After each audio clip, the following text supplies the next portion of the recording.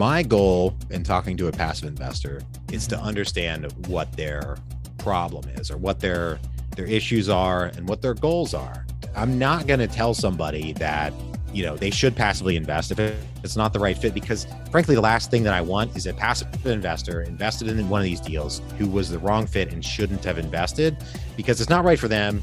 It's not right for me. It's going to be a headache all around, right? It's all better if we just focus on what is the best move for us. You're listening to the RE Social Podcast with your hosts, Andrew and Vince from OnV Invest. For more information, go to onvinvest.com. What's up, guys? Welcome to RE Social Podcast, and I have a fellow podcaster with me. I was actually on his podcast recently, Taylor, and he does much bigger things than us. And I wanted Taylor to just kind of take it over. Wow. Well, thanks for having me, guys. I don't know about much bigger, but I appreciate you having me on the show. And yeah, we do real estate syndications, raise capital for real estate syndications, and buy multifamily and self-storage. That's awesome. And so, a lot of our listeners are people who are coming up and, they have the duplex and the triplex and the single family and stuff, right? So I wanted you to kind of go over what is a syndication? You're raising capital, you're buying storage. What does that even mean? Like, can I just give us a little insight? Sure. So first, just as a general comment, hosting a podcast, and this may be your experience as well, hosting a podcast is probably one of the best learning opportunities I've ever had, personally, professionally, what have you. I've learned so much hosting a podcast, and this is going somewhere. Just last night, I interviewed someone, basically is a sales and marketing trainer, and he taught me, I think rightly so, when people hear the word syndication, they hear the phrase Ponzi scheme, right? That's where my mind goes. So let's just put that phrase out of our mind, right? It overly complicates things. And essentially, it's just when a group of investors comes together to buy a property. And that group includes passive investors who don't do anything other than contribute capital, and a couple of active investors who find the deal, run the deal, sell the deal, get all the financing, and handle all of the heavy lifting. They're the general partners. So, we want to try to get away from the industry jargon and just turn it into a basic description of how a real estate deal works. And that also, I think, helps it seem less like it's daunting, right? It's not as, I think it does get complicated when you get into the weeds, but at a theoretical level, it's not like we're talking about some unobtainable thing that, people can't do. It's accessible. You can figure it out.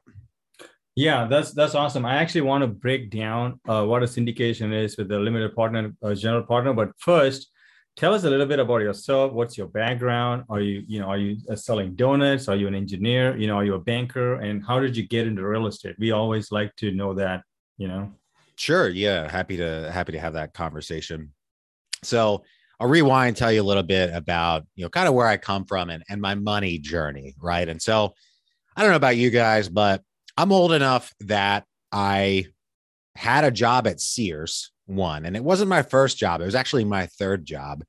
And at the time, you could put money in a bank account and get money from the bank for doing that in the form of interest. That doesn't exist these days, but back then it did. And the first money decision that I remember making was when I had a job at Sears, my third job, and I got a paycheck. It was tiny, by today's standards, but the biggest one I'd gotten at the time. And I thought, I need to find a way to turn this into more money. And the only thing I knew then was a bank account. So I went and found a different bank that had a money market fund out there, their money market account that I could get at the time 5% interest for putting my money there. And I got $100 for setting up direct deposit for my tiny little check from Sears, and my evenings and weekends after I left high school.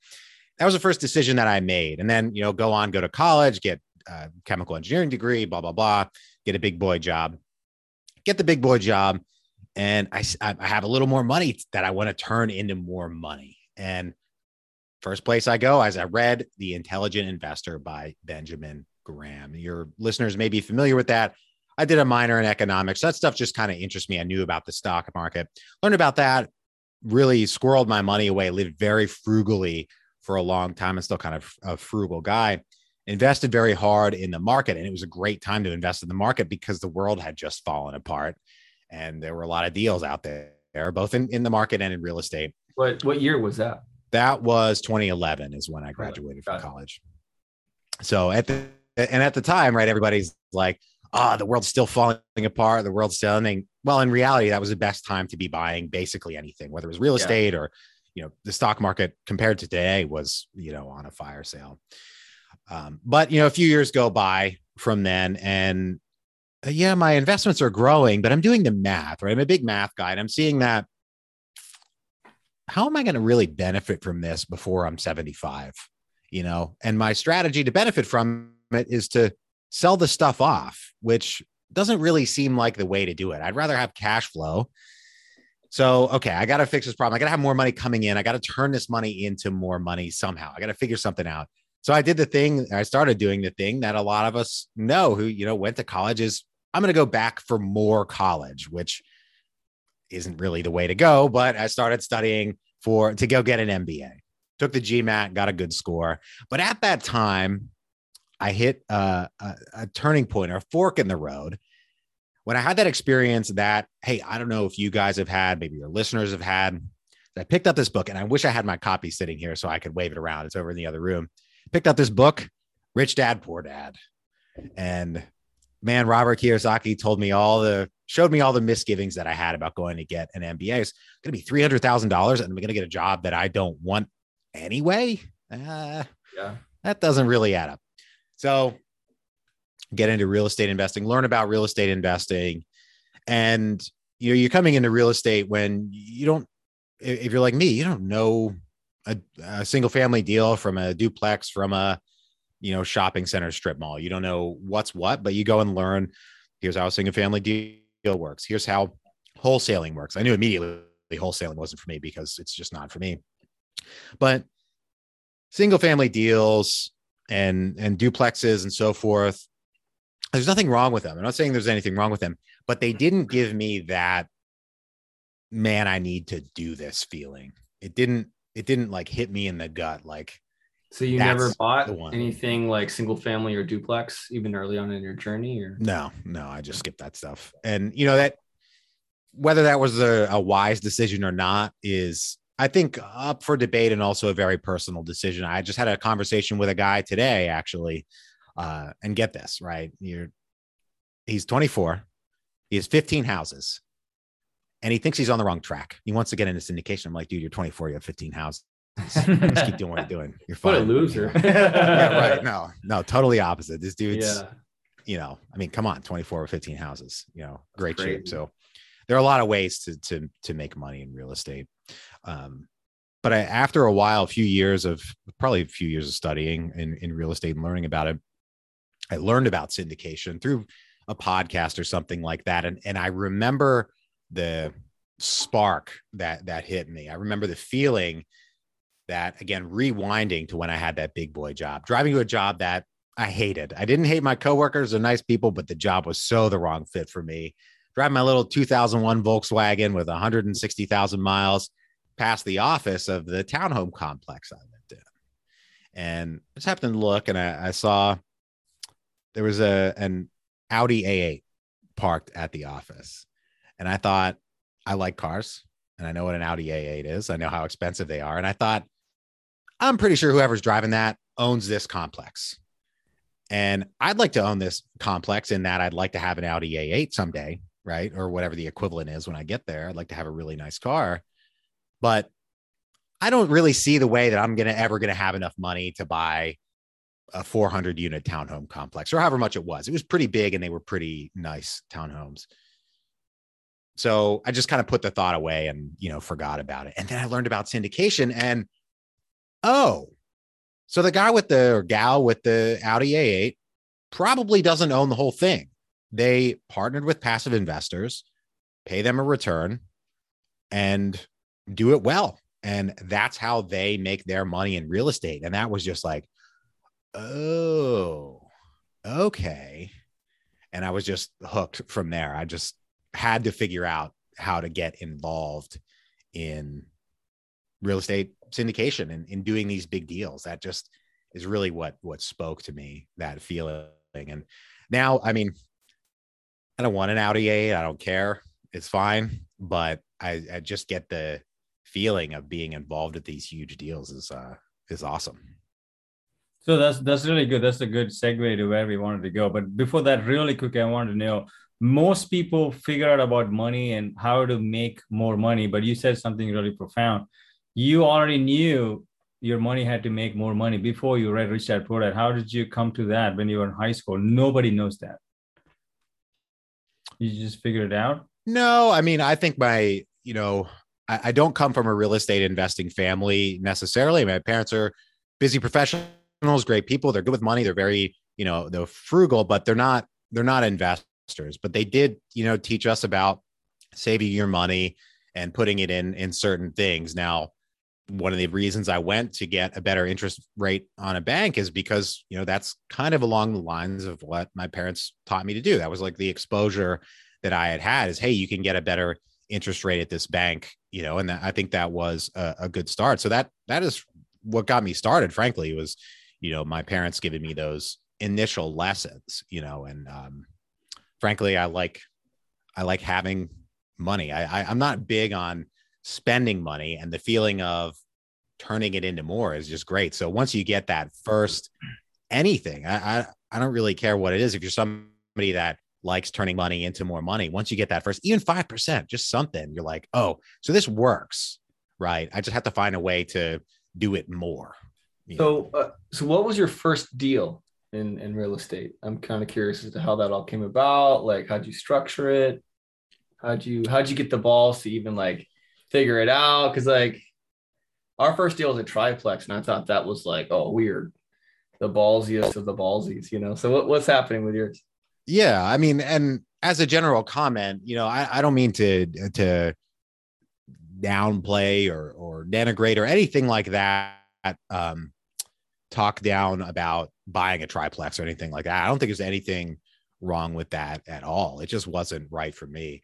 For me, my first involvement with real estate was as a passive investor because, again, I'd been saving my money and investing it and turning it into more. And I didn't know what I was going to do with it. But once I learned about syndication, I was like, okay, well, I have some money. I'm going to start investing in syndication deals. Now, on the active side, that took a few years of networking and figuring out ways in which I could add value and meeting people, and just a long time. I mean, it sometimes people say persistent, patient. I say stubborn. I'm stubborn. I'm not giving up because that's not an option. I might have to find a different way to achieve my goals sometimes, but I'm not going to stop. So I got involved with a team of people that I had known for a few years, and we bought an apartment complex, 225 units in Amarillo, Texas. And we've since sold that property. We owned it through COVID up until mid 2021. And it was a C-class property, and we turned it around, and, we did well for our investors and ourselves. But, there are headaches along the way, especially with, COVID and getting, we had a lot of capital expenditure type of issues involved along the way, which is kind of the nature of older C-class properties that have a lot of deferred maintenance. There's just going to be stuff that comes up, and you need to be prepared for that. But it's a headache in the moment when it actually happens. And so, yeah, I mean, that was the first deal. So your first deal was as a passive investor?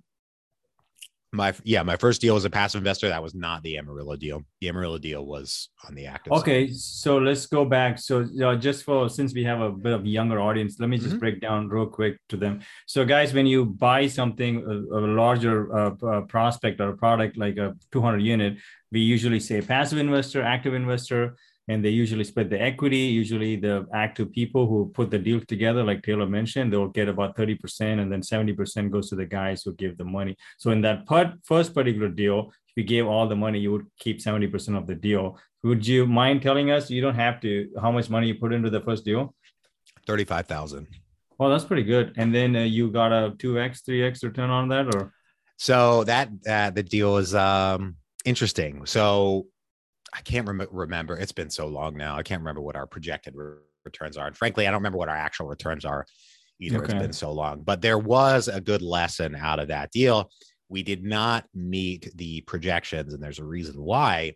And this gets into complicated things. I got to be fairly generic here. But after a few months of owning the property, maybe 6-8 months or so, timeline's foggy now, the general partner discovered that it looked like the property manager was doing something shady with the money. Something wasn't really working out. And we didn't really ever get the straightest answer about what happened, but maybe misappropriation of funds. I don't know.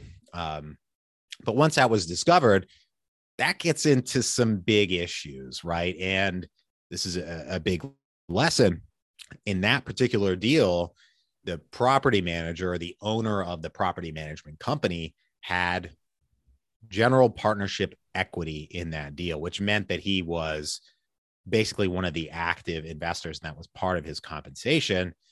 And that's not good in my experience and my observation and my opinion, not just from that deal, but I've seen other people have issues with this, because when you have a property manager that is either not performing or is, outright mistreating funds, and they have an equity stake, particularly a general partnership equity stake, it's a legal headache to set that all straight, right? And that battle that fortunately I wasn't involved in, I was just an observer, it was, my money, that ended up working out. We ended up making money on the deal, but I think that was a lot of that probably has to do with the market more so than things really working out in our favor with the business plan, because there was such a disruption when that happened.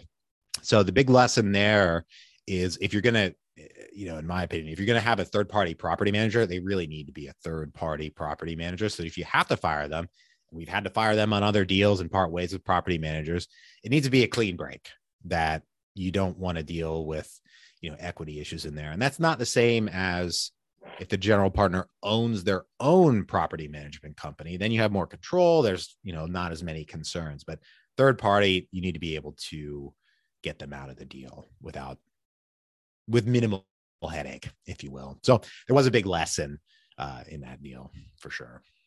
Oh, that's awesome. That's really good that you had that lesson early on in your career, where you only dropped in $35,000 instead of $350,000. That's right. Cool. So you have a question? I was going to ask you, what would you do differently? You can't. He's a passive investor. He's screwed on that. No. Let's say, what would you do differently on that first deal with that $35,000? But would you vet the team a little harder, or what was anything that was like a lesson we could give to our listeners that would sure. Yeah. Great question. So this was complicated by, and my heart goes out to the operator general partner. I think he did a good job. Once this was discovered, he really handled the damage control well. And I'm not using names here, but sure. I think he did a good job. So if, whatever it comes up, he did the right thing and it ended up working out. But he had other properties, other businesses with this property manager. And my understanding is that the legal situation worked out worse for those properties. So, in my mind, I don't know realistically what additional due diligence I could have done at that stage that would have revealed the future misbehavior. But like I said, I do think the lesson there is, if you have a third-party property manager, they need to be a third-party property manager and not one of the general partners. Were they giving you statements, like quarterly statements and stuff, so you could kind of see what was happening, or was that not part of the? Yeah, we were getting financials. Truthfully, when I'm a passive investor in a deal, I'm not inspecting the financials. I mean, I'll take a glance at them. That's just me. But I mean, if there's nothing I can do anyway, then frankly, I'm not going to burn my time on it that much. My decision is made. I'm not getting my money back until the property sells. So there we go. Yeah. I want to go into your active deal, but I just wanted to mention in the podcast, so listeners can know, it is very hard for a passive investor to know what to do on his first deal, how the GP structure is structured with equity split going to the third-party property manager. It'll be very hard to catch. So I think it'll be tough, but it's a good lesson to know. Like if you guys are doing an investment now, maybe you can think of that.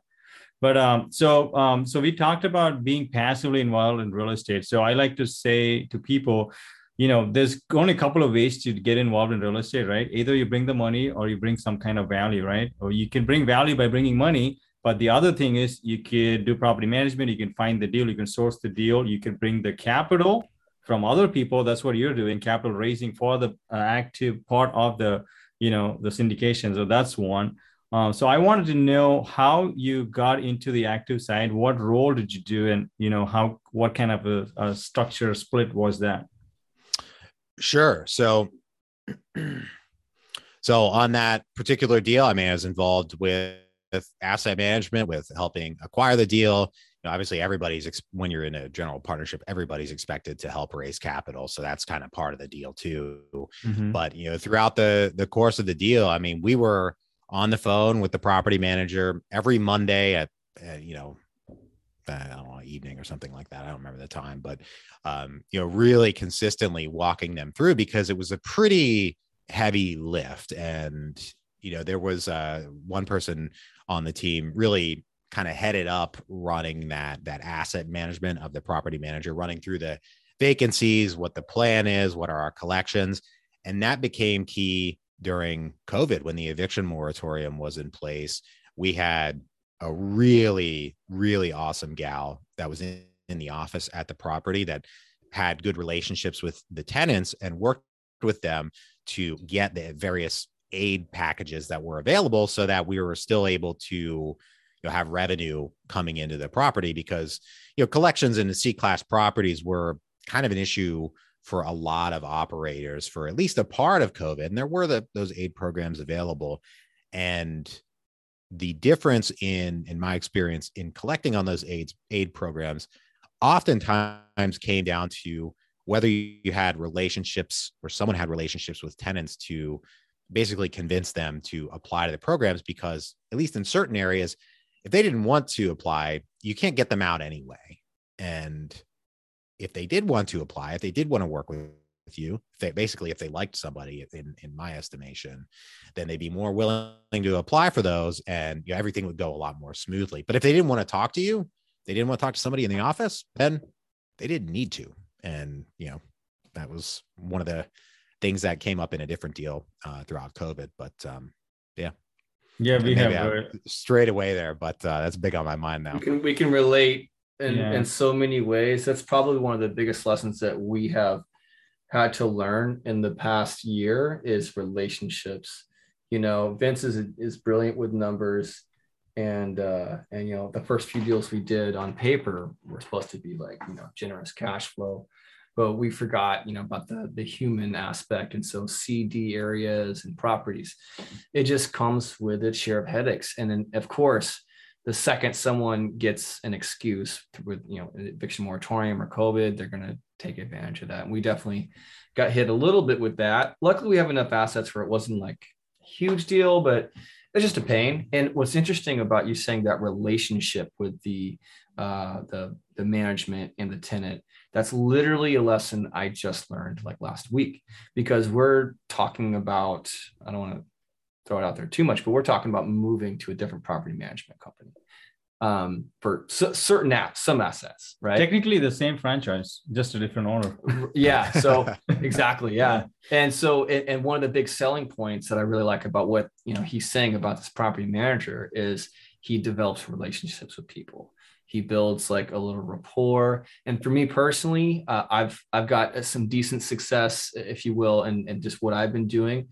And I would say 80% of the reason for whatever success I've ever had, whatever that means to you or me, is because of relationships. It's because of people.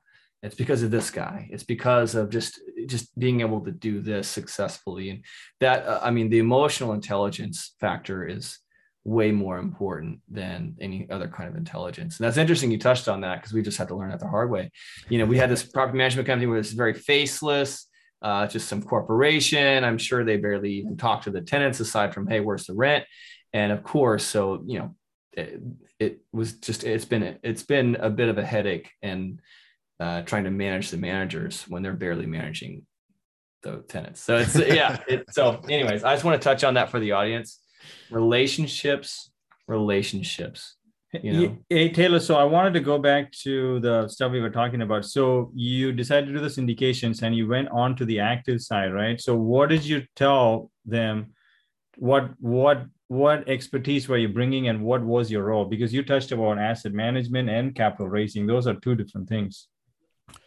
Yeah, they are different things. I mean, sometimes you have to bring multiple things to the table. I mean, other deals you can help on, in this case, help on a different case, help on due diligence. You can help on underwriting is another example of ways that I've, helped add value to teams. And sometimes you have to, I mean, and this has been a process of development for me too over time, is you have to kind of figure out what your best fit in the space is. What do you really like to do the most? And for me, this is the reason that I kind of transitioned my involvement in the business, because the thing that I like to do is raise capital. That's I like talking to passive investors. I like learning about their money problems. I like turning money into more money. Again, going back to the first part. And if I can help people do that, who these deals are a good fit for, that's very important.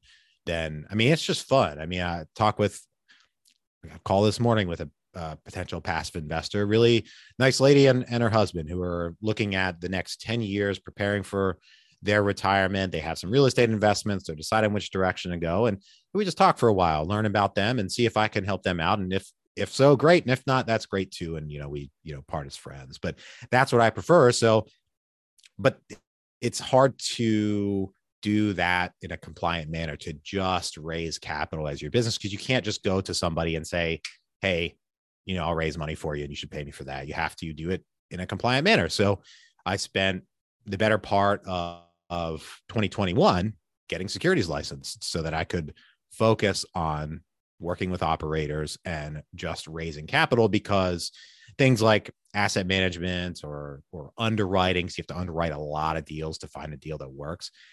They're not my thing. They don't bring me that energy. I wouldn't want to wake up at 6 a.m. to underwrite a property. It's part of the business. You have to still know how to do it, but it's not something that I could do, all day and be happy about, I suppose. But talking to investors, doing podcast interviews like this, writing my newsletter, whatever, it's just fun. It's just straight up fun. So that's what I chose to say, pivot a little bit and also clarify, kind of laser focus my involvement in the space. So what kind of, how many people were involved in that first syndication, and what was like the splits like? Do you remember? Is it like 50 people or is it like 3 guys? Oh man, I don't remember. Okay, that's cool. I think it was probably five or so. And then a lot of passive investors too. I mean, I don't know. I don't remember the number of. So the five people just bet 20% each on the GP side of things. Right. And it's kind of, the splits kind of vary based on how people want to break things up and what different people are, bringing to the table, and you can have KPs and all that, Yes, that makes sense. That's cool. It is interesting that you are an engineer and you like to talk to people and not do numbers. That is weird. Yeah. That is weird, because usually engineers like things, not as much people. Yeah. It sounds to me like you like people more than things. I mean, to go back to the earlier part of our conversation, the spark that made me want to get into this business was an Audi A8 sitting in a, office of a property. So I do like things. And, that's an interesting topic on introvert, extrovert. And so here, I'll give you an example. This is another formative moment for me as a real estate investor, and something that still legitimately means a lot to me today. Once I decided years ago that I want to get into real estate syndication, want to do these big deals. I don't know how I'm going to do it, but I really want to figure it out. I booked a ticket to a Real Estate Guys Secrets of Successful Syndication event. This one was in Phoenix, and hey, wouldn't you know, my best friend from college, moved to Phoenix, and he was living there at the time. So awesome. I'll crash on his couch, and he let me drive his truck too, which is pretty cool. And now he was my first passive investor, and he still passively invests with me today. So it's all worked out great. But anyway, I went there to the event, and I suppose I maybe am naturally an introverted, shy guy if I don't really feel like I know what I'm doing or what I'm supposed to do. So I get to the event, on time, get my name tag, and then I'm standing there in my suit, kind of looking around like, I'm not really sure what to do right now. And I'm definitely looking kind of awkward and intimidated, right? Because I don't know who these people are. And I'm betting they have some pretty cool resumes. So I feel intimidated. And this one guy, his name's, I haven't talked to him basically since then, but I still remember his name, Jay Hartley. We're friends on Facebook. He looked over to me, he read my name tag. I'd never seen him before. He'd never seen me before. He said, Taylor, come on over here. And he waved me into his conversation. And that like changed, that one little act of kindness helped change my life. And that's why I'm saying his name, because he just did me a huge favor, because that just showed me like kind of how to start these conversations with people, especially at these events.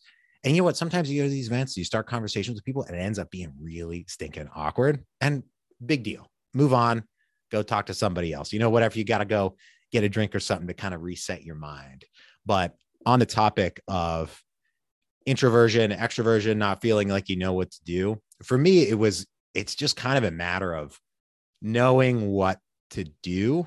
But, at the end of these events, at the end of the day, I'm completely exhausted. I mean, I'm so tired. It really does drain my energy. But again, at that same event, Russell Gray, one of the real estate guys. Oh, I know those guys. Yeah. If you're in this space, you got to know. They're legends. Yeah. They really are. And they're very nice guys.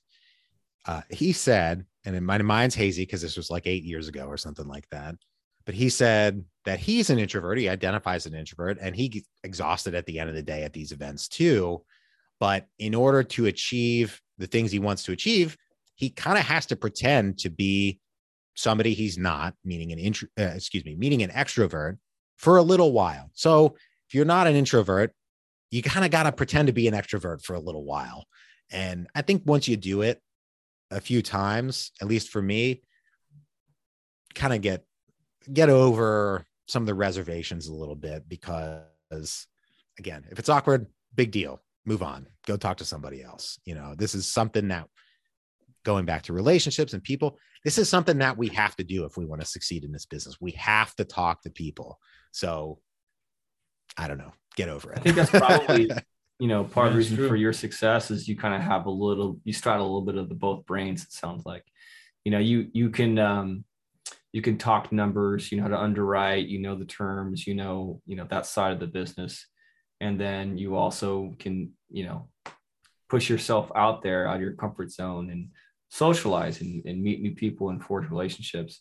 I mean, I think that right there is a winning combination. That's kind of what we're trying to do here. And he's also the kind of guy where he's, Vince is an engineer, rainy guy, but he's also very good with just talking to people as well. That's something he's cultivated. It's kind of actually how we met up in LA. It was an event that was kind of a lot of the topic was self-improvement and social skills and stuff. And so for me, I'm naturally very social, but I'm trying to get more into the analytical side. So I'm coming from the opposite. I'll talk to everybody anywhere. I'm the extrovert of extrovert. I'll talk to, if I don't even know anything about anything, I'm not the guy that gets intimidated. We went to some huge event in Florida, the Jake and Gino event. Oh, nice. And I would just walk up to anybody in a suit or whatever. It didn't matter to me. And he'd be like, hey man, this guy's worth like $1 billion, right? Don't say anything stupid.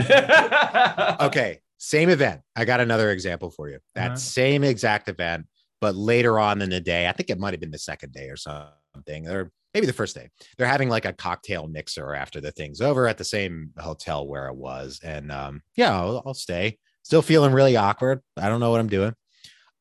But Brad Sumrock was there. He's a guy he was kind of big then. And I mean, now they've done so much more, right?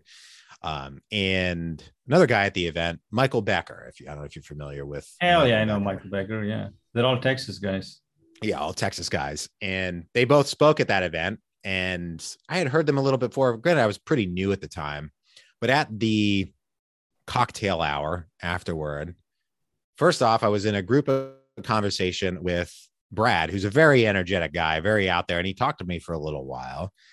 And then, that kind of ended. I went, got another drink. He kind of moved on to talking to other people because he's, they're pitching, what's selling, whatever. That's totally fine. And then Michael Becker walked up to me and he read my name tag. He said, "So Taylor, what's going on?" Or something along those lines. And he treated me like an equal, which again, he's been on my podcast and I told him straight up, I told him on the air, that was one of the nicest things anybody's ever done for me at one of those events. And I was horribly intimidated. And he asked me if he could, I needed another drink. He's like, "Oh, you want me to buy you something or whatever? What do you want?" He kind of offered me a drink. And I was so awkward and intimidated. I was like, no, don't worry about it. I kind of walked away and went and got my own drink. Right. And I'd probably still do that today, but just that he, was so kind and treated me like an eagle. And this is a guy at the time. I mean, I don't know how many units he's done now, but at the time he'd already done like 5,000 doors or something like that. Thousands of doors. Yeah. The nicest guy. Right. So this event, I'm so intimidated, but all these guys are like being super nice and super friendly. And okay, so this isn't that bad. What's the big deal? Nobody's gonna, give you a hard time here, really. And if they do, it's not gonna happen. But if they do, just walk away. Big deal. Yep. I'd say another thing that's helped me out, not in the space of real estate investing, but in the space of just kind of confidence, is I've been training Brazilian Jiu-Jitsu since 2015. I went to class for an hour and a half, a little bit earlier before we started recording this podcast. I love it. I'm a blue belt. I hope to get my purple belt this year, but it's not like I'm worried about getting in a physical altercation or anything like that, because that's ridiculous. No way. But there's just something about it that has helped me feel more confident just in daily life. And if you're thinking about it out there, thinking about trying jiu-jitsu, go for it. Stop waiting. Yeah. What's funny is I remember taking Krav Maga. I still take Krav Maga right now, and it's just night and day. Walking to any public venue, it's very rare that I'm ever even I'm like just nice to everybody. It's pretty rare that anyone's ever like weird or wants to fight. No, I don't think it's never happened. So but it's not even the point in taking those classes. It just kind of puts this assurance of like, if something happens, you can handle yourself. And I think that's really important. If I ever had kids, I would get them in some kind of martial arts as soon as they like were able to walk. He does boxing as well. That's nice. His thing. So I like boxing. I'm very focused on things I want to do. Like you do Brazilian Jiu-Jitsu. He does Krav Maga. Like it's too much. I just want to know how to knock you out in like a second. Boxing. Like, that's all I want. Yeah. But it's just the basics. Boxing, you got to learn other martial arts for groundwork and stuff. But going back to you got into the first syndication. You did a bit of everything. You did some asset management, got on the calls, and then did some capital raising. And you figured out within that model, that first deal, that you would like to focus on capital raising. Is that how you became that? It was after a couple of deals, but yeah, I mean, that was just the stuff that I like to do. Okay. I mean, it's hard to, how do you explain something that you like to do more than something no, I get it. No, that's really good. I like that you have a very, very specific thing that you do. Yeah, you're like Hunter Thompson, right? That's what he does too. I was just talking to Hunter Thompson a couple of weeks ago at an event, and I mean that he's a very energetic guy. Yeah. He's done very well, and I've read his books several times. Yeah, that's great. Learned a lot from him. And so how many deals are you invested in active side and passive side right now? On the active side, so I would say in the capital raising model that I'm doing right now, wouldn't count that as the active side because I don't control the deal at all. We just find the operators and vet them and vet the deals. And then we're basically passively participating alongside our investors. So don't want to get that twisted that I'm not the operator anymore. So are you part of the GP, or you have to be part of the GP? You cannot be part of the LP, right? So it gets a little different with the securities licenses and everything. Okay. You may not necessarily have to be, but yeah, generally a lot of compensation comes through the GP equity, but we still don't control the deal. The operator themselves. Oh yeah, I got you. Yeah, the control of the deal. So they don't just pay you like, here's your commission, thanks for your help, and they move on. But you actually get equity, or is it a little bit of both, or what? Yeah, and I invest my own money in these deals too, because I think that's part of the responsibility of this. Like if I believe in a deal that I want to present to somebody, sure, makes it way easier to sell if your skin's in the game. Yeah. I mean, I think that's just part of the.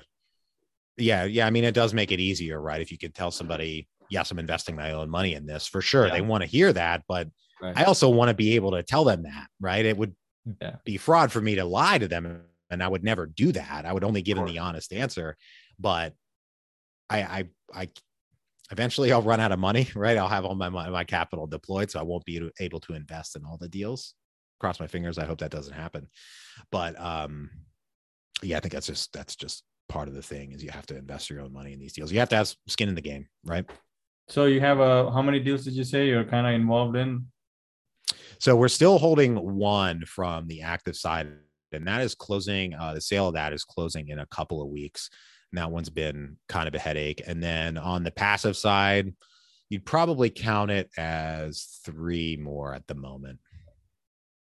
Okay. Any, you think if you wanted to, I know we talked about this after we got off air with your podcast, how close or how far are you off from if you wanted to get out of your day gig?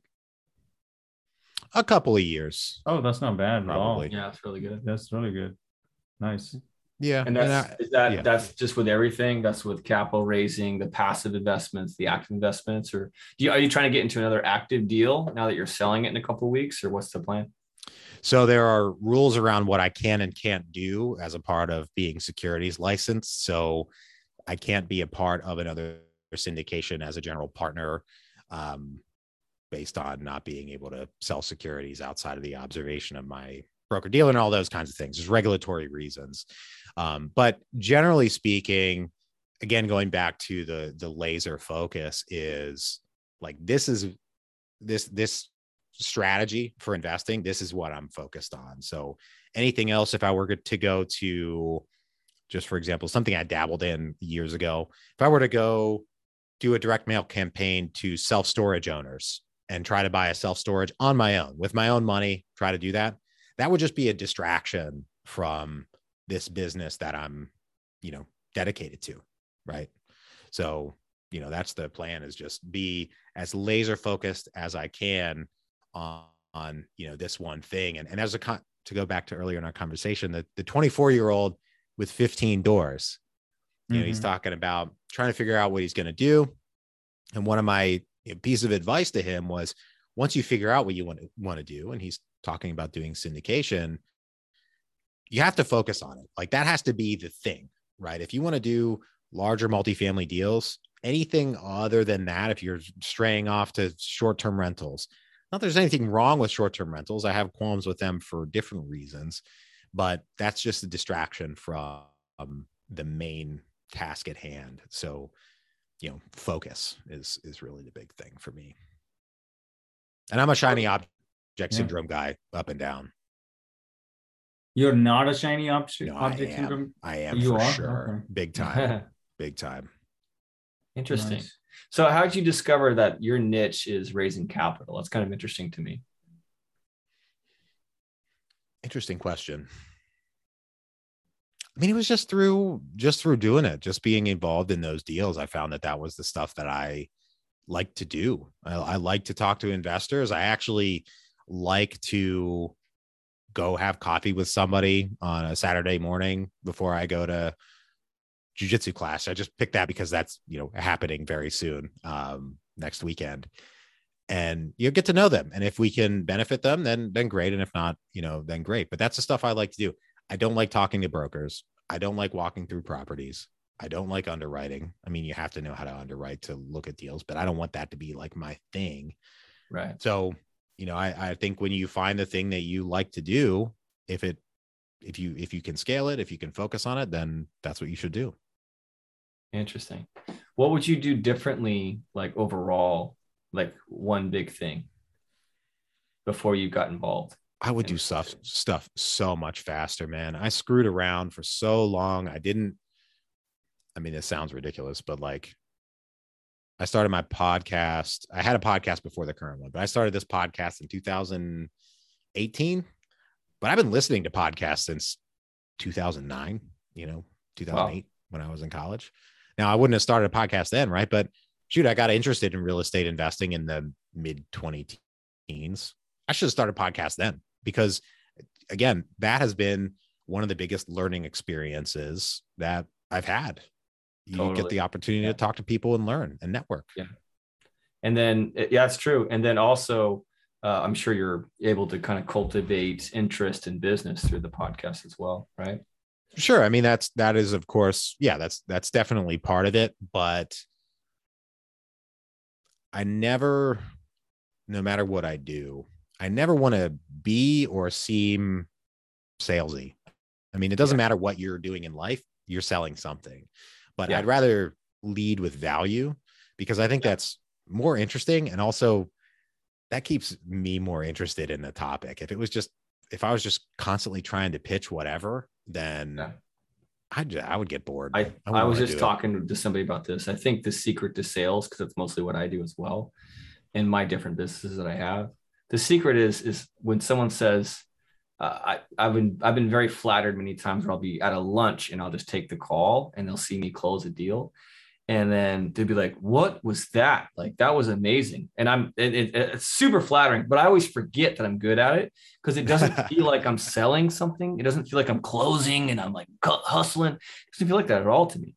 It just feels, because I just truly believe in what it is that I'm selling, whether it's real estate, whether it's a deal with us, whether it's music lessons, right? Or whatever it is. I believe in it. And for me, it's just like, oh, I'm just connecting dots, which is just what you said. I think the secret to sales is to not think of it as sales.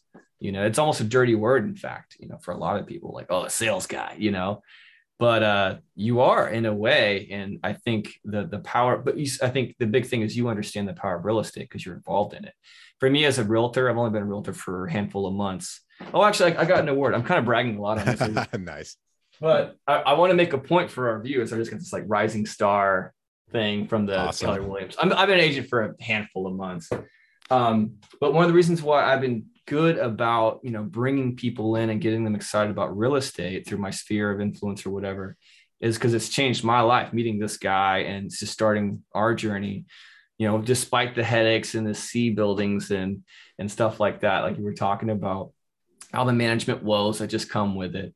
It's completely changed my life to the point to where it's like, it's night and day. Like I was actually looking, forgot why I was doing this, but I was looking, back like 5 years ago, what was happening with like my finances and all that stuff and net worth. And it was just like, it is completely changed, And had I not tapped this guy on the shoulder one day in LA at a convention, I mean, I'd be doing all right, but it wouldn't be close to like kind of what's been happening in my life. And so it kind of comes full circle back to relationships. I think that's huge. For all these podcasts that we do, I like to really try to like, let's just drive home some lessons for anyone listening. Cultivating relationships with people is huge, especially people who compliment you in many ways. I would never want to analyze deals like he does. He's the underwriter guy. He's the acquisitions. I could do all that, but I would hate it if I'm being honest. There you go. I like the management. I actually kind of get in a sick way. I like to figure out like, okay, who didn't pay, who's short, what's happening, relationships. I enjoy that, I think that's why our partnership works. I hate that shit. Don't even talk to me about it. I'll be like, oh yeah, this person, and I'm like super nice. He's like, no, they need to be out. Yeah. I'm like, I will kill the It's always good cop, bad cop. But anyways, but I want to bring it back to you. In terms of kind of what you want, I'm always curious as to ask people this. Is there like a reason why you got involved? What's your why?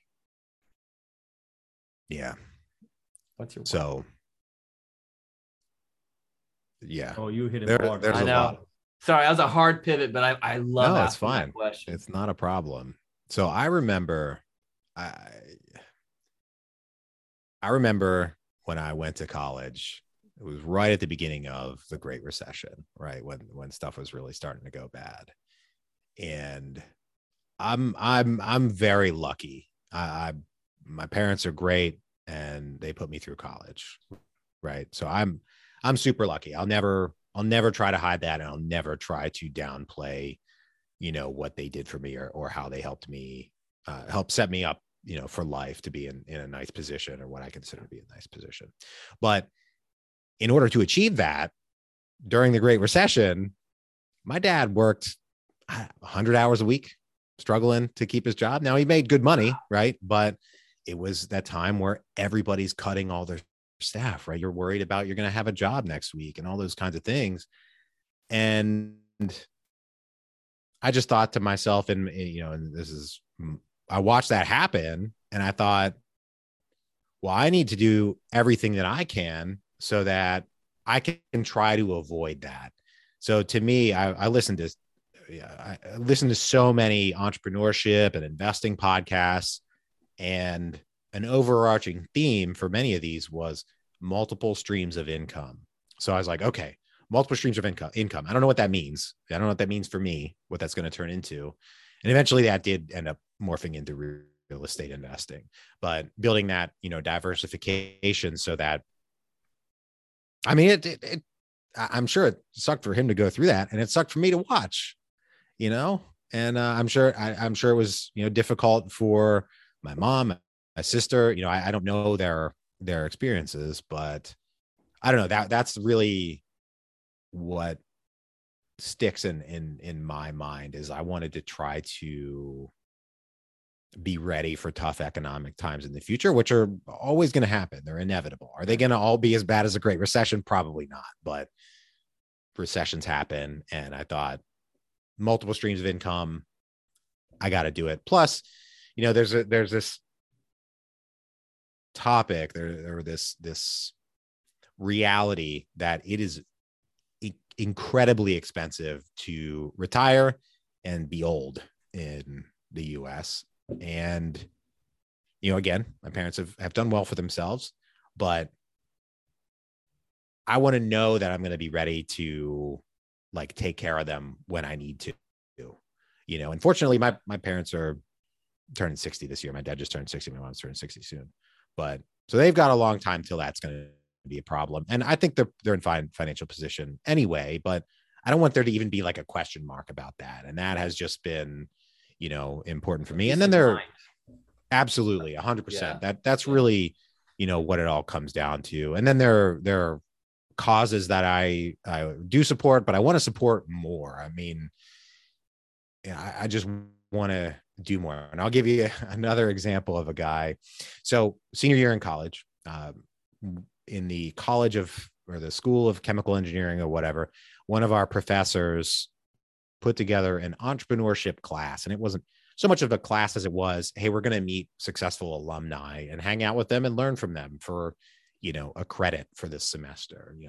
It's really nothing. But one of the guys that we met, we all got to pick one of these speakers that we would go to dinner with at a fancy restaurant that was in the little college that I went to school at, University of Delaware in Newark. And the guy that I picked did chemical engineering, and the details are a little foggy, but he was an older man, and he had a hand in some invention in the genesis of computers. He was orphaned growing up. He got into college, got his PhD in chemical engineering, and then he got into venture capital and all these things and made a huge pile of money. Then we're, out at lunch with him, and I realized that he had part of the building named after him, one.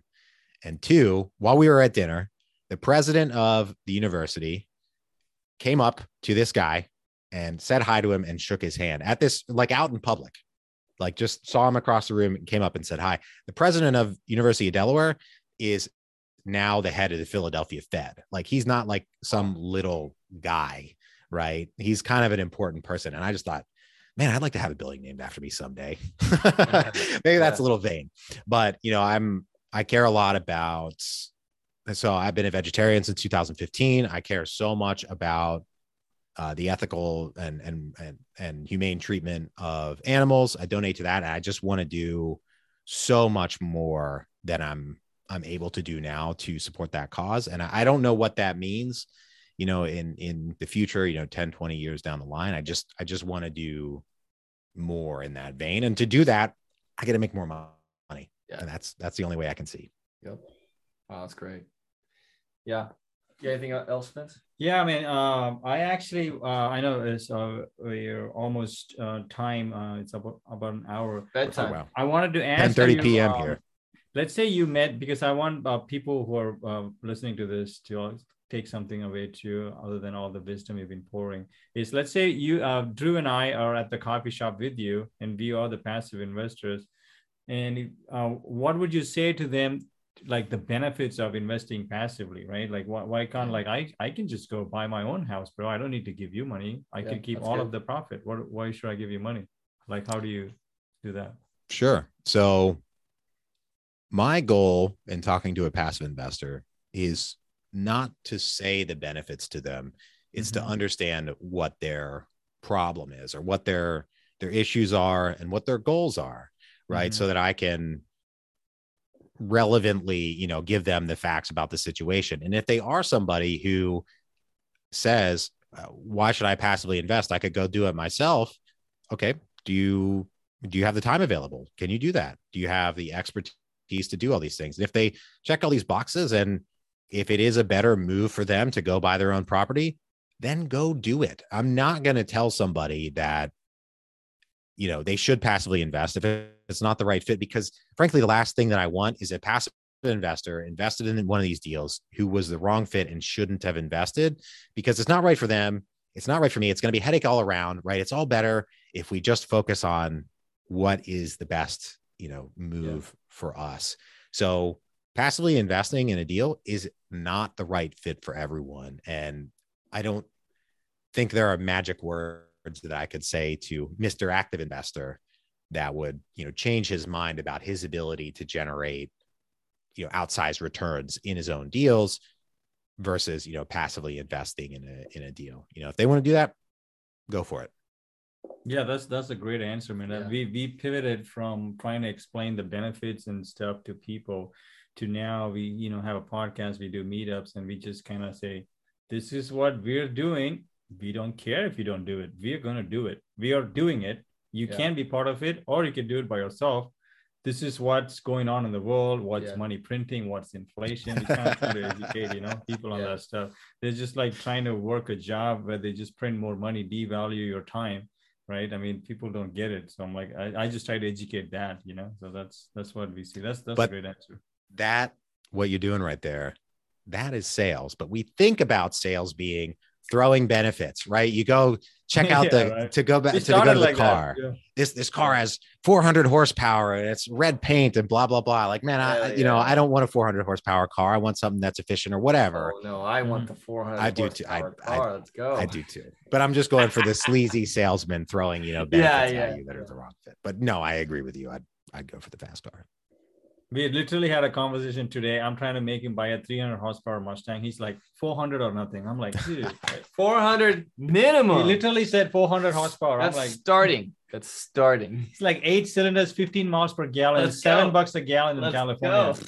I'm like, thank God you're not an underwriter for our deal.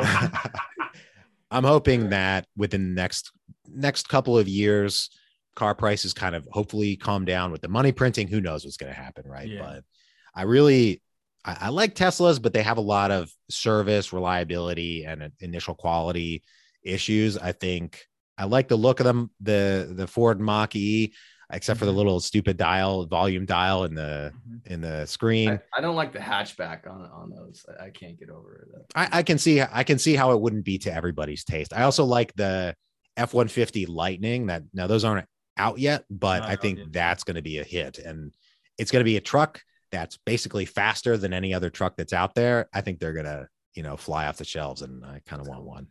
Everyone's getting on the game. That's awesome. Do you have anything else, dude? Oh, no, man. It's been great. I didn't know who you were at all going into this, and now I feel like I've kind of got an idea of your journey, what you're doing, and it's cool that you found your niche. I think what I like to do is, just finish it with takeaways, and kind of maybe go round table real quick. So I know you got to pass out. Hey, it's fine. That's all good. I'll start us off. I think just some takeaways for the anyone listening is, again, the relationships thing is huge. Read How to Win Friends and Influence People. It is top 5, one of the best books that will change your life if you've not read it. Anyways, and then I think that the big lesson is Taylor is successful because he's found his niche. He found what he really enjoys, and it's as simple as that. So it feels effortless. You know, I think that's huge, because it's easy to get tired doing something you hate. You know, so Vince. Yeah, I would like to say the same. Like you found something that you enjoy doing, and you have a niche on that market. And also, I would like to give a shout out to his podcast, which is the Passive Wealth Strategy Show. And I like that. I think the catchphrase that we use is how to escape the Wall Street casino. I really like that. That's really cool. Oh, nice. Yeah, that's what he says on the podcast. Well, thanks so much. And that again goes down to providing information, because I'm involved in syndications, but we don't only talk about syndications on the show. We talk about notes and turnkey investing and the type of investing that you guys are doing and everything that's out there, because again, syndications aren't right for everybody. And if I can add to How to Win Friends and Influence People, great book. Again, top 5. I would add another one that to supplement that, Crucial Conversations. If you haven't read that, I'd highly recommend it. And it's a pretty short book too. Just check that one out. That's a great one. It's helped me a lot. Recommendations. That's awesome, man. Thank you so much, dude.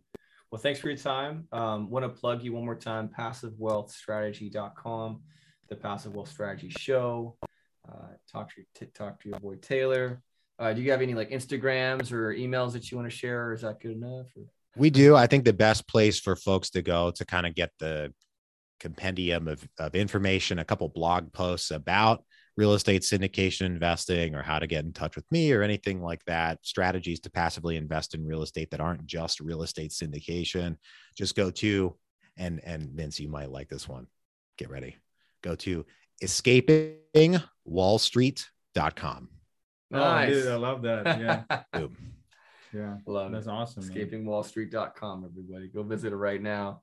Get educated. Learn how wealth is really built.